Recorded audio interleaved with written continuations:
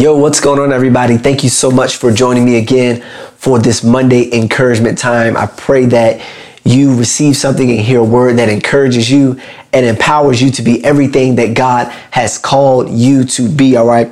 And so today I wanted to continue to talk to you about our identity in Christ. And so last time we talked about our identity in Christ being established before the foundations of the world, just like in the book of Jeremiah, where he told him, before I formed you in your mother's womb, I knew you, I sanctified you, and I ordained you. God has established our identity before in the eternal place, and also understanding that the things that God says about me, what God says about me is the only thing that is consistent, that is continual, and that is constant. God's word over my life, God's blessing over my life is consistent and never changing. And I stand in that identity because the things about our lives, the things in our world, they will shift and change on us in a minute.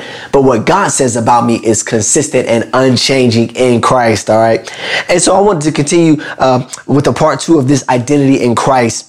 And so today we want to look at just a few things about what does God say about me? What is my identity in Christ? And we're going to be looking at Ephesians chapter 1 again, Ephesians chapter 1, and just a few verses from this to understand our identity in Christ, who we are. It's so important for us to know who we are in Christ, because when we know who we are, then we can be fully about the mission and the assignment that God has for us in this earth while we are here, all right?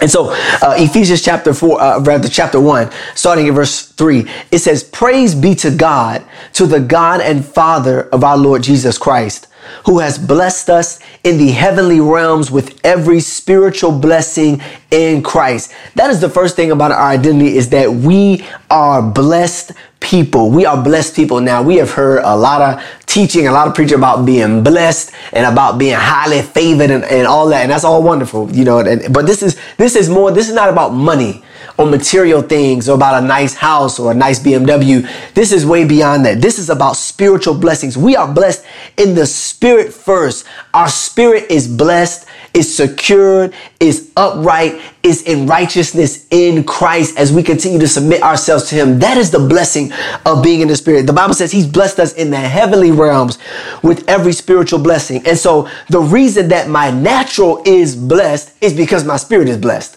Every blessing that I experience in the natural, every blessing that I see in the natural is an overflow of the blessing of Christ in my spirit, the blessing that he has poured out to me in my spirit. That's where the blessing begins. And that's where my identity begins. We talked about this. It starts in the spirit, and the blessing in Christ, the blessing in God, is a spiritual blessing that overflows into the natural. So the first thing is that I'm a blessed person, but not just blessed with money, not blessed with material things, but blessed in my spirit, upright and secure in my spirit. All right. And so let's keep going. Verse number 4. It says, "For he chose us in him before the creation of the world to be holy and blameless in his sight."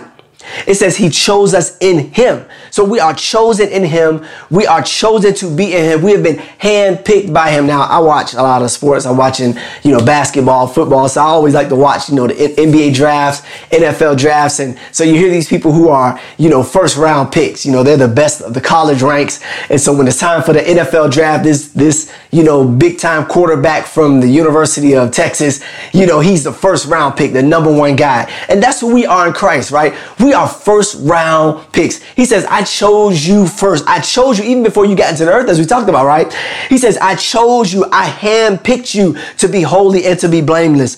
The Bible says in John 15:6, Jesus told disciples, he said, you didn't choose me, but I chose you, and I appointed you to go and produce lasting fruit so that the Father will give you whatever you ask for using my name. Jesus told him, he's like, you ain't choose me. He's like, you ain't here because of your own doing. You ain't here because you decided it'd be a good idea to serve God and to get saved. No. He says, you're here because I handpicked you, and I picked you out of your mess. I picked you out of sin. I picked you out of depravity, and I chose you to be in me. And that is your identity, is that you are chosen in me. And not only that, he says he chose you in him, but he also says before the creation of the world, he chose us to be holy and to be blameless. Holy and to be blameless. Now, I grew up hearing a lot about, holiness and what it means to be holy. And my God, a lot of interesting messages about being holy. But I love to think about this holiness, right? In the right context is that God chose me to be holy, to be set apart, to be sacred, to be sanctified. He chose me for this. And I begin to think about this some more because, I'm a pastor, I'm a minister, all these things, but God didn't choose me for a platform. He didn't choose me just to be in the ministry and to be a pastor and all that. It's like, that's a part of it. But he first chose me to be holy.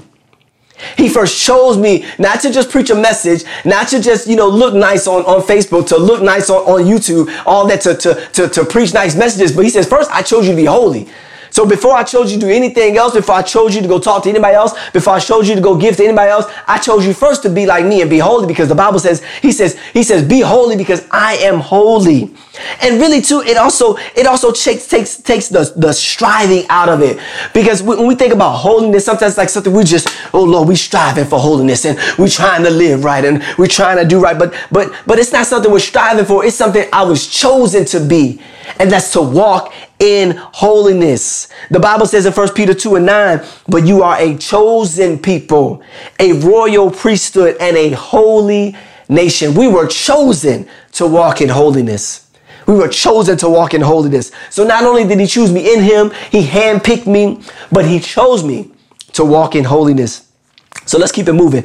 So then we see in verse number 5 in Ephesians chapter 1, it says that he predestined us for adoption to sonship through Jesus Christ in accordance with his pleasure and his will. So he chose me in him. He chose me to be holy. He chose me to be set apart. And he also predestined me for adoption. So I've been adopted as a son, adopted into the family of God, adopted to walk out as a son in the kingdom, to walk out in relationship with him as a good father that he is, to walk out the rights of a son, to walk out in the stature of a son, to not have to live in my relationship with God as an orphan child, to not have to live as someone who does not have a father, to not have to live as someone who does not have a relationship or a covering from the Father God, but I can live and I can stand up strong as a son of God.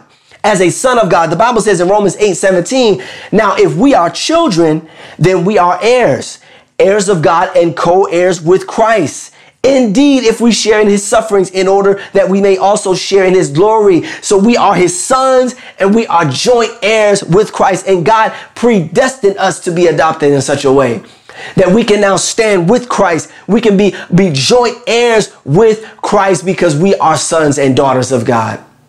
And there are rights and there are privileges and there is stature that comes with being a son of God. I am chosen to be a son of God. That is part of my identity in Christ, is that I am a son of God. So I can come to my Father at any time. I can come to my Father and say, hey, it's me, Dad. What's going on? Listen, let me talk to you about something, Dad. You know what I'm saying? Not as a genie, not as I need you to do this, and this, but as a relationship with the Father. And if you know anything about a father-son relationship, there is nothing like the affirmation of a father to the sons. There is nothing like the affirmation of a father to the son. So when God the Father affirms us as his sons and daughters, that strengthens us in our identity in Christ. And we are chosen just for that. We are chosen just for that. And this is the last thing I want to tell you right here. This is just to sum it up. We're not going to deal with it all. Just to sum it up. The last thing that sums up our identity in Christ is Ephesians chapter 2, verse 10. Ephesians chapter 2, verse number 10. It says, for we are God's masterpiece. He has created us anew in Christ Jesus so we can do the good things he has planned for us. Now, as you see some music stuff back here, I'm a musician. I mainly play keyboard. I keep my guitars hanging up too, play a little guitar here and there, you know what I'm saying, do some singing, all these things, right? And so I can appreciate a musical masterpiece. A musical album that's like, man, you could play that album front to back. That was a masterpiece. Even if you go back into older days, you hear about even classical music like a Mozart, like a Vivaldi, like a Beethoven, like Tchaikovsky, all of these different people, right? These people created masterpieces that we look at, pieces of music that have lived way beyond them. Even we think about Michelangelo and paintings and sculptures and all these different things are considered masterpieces. You are a masterpiece. That's what the word says about us in Christ. It says, for we are God's masterpiece. That should give me some level of confidence to be able to stand up and stick my chest out just a little bit and say, I am a masterpiece. I am a masterpiece. For those who have been beaten down and told they were nothing, for those who have been pushed down and told that they were stupid, and those who've been cast aside and told that they were ugly, know that you are God's masterpiece. That is your identity from this day forward. Not broke down, not busted and disgusted, not hurting, none of these evil things, none of these untrue things. The truth is that you are God's masterpiece. You are God's masterpiece. He has created us for good works in Christ Jesus, and that is our identity.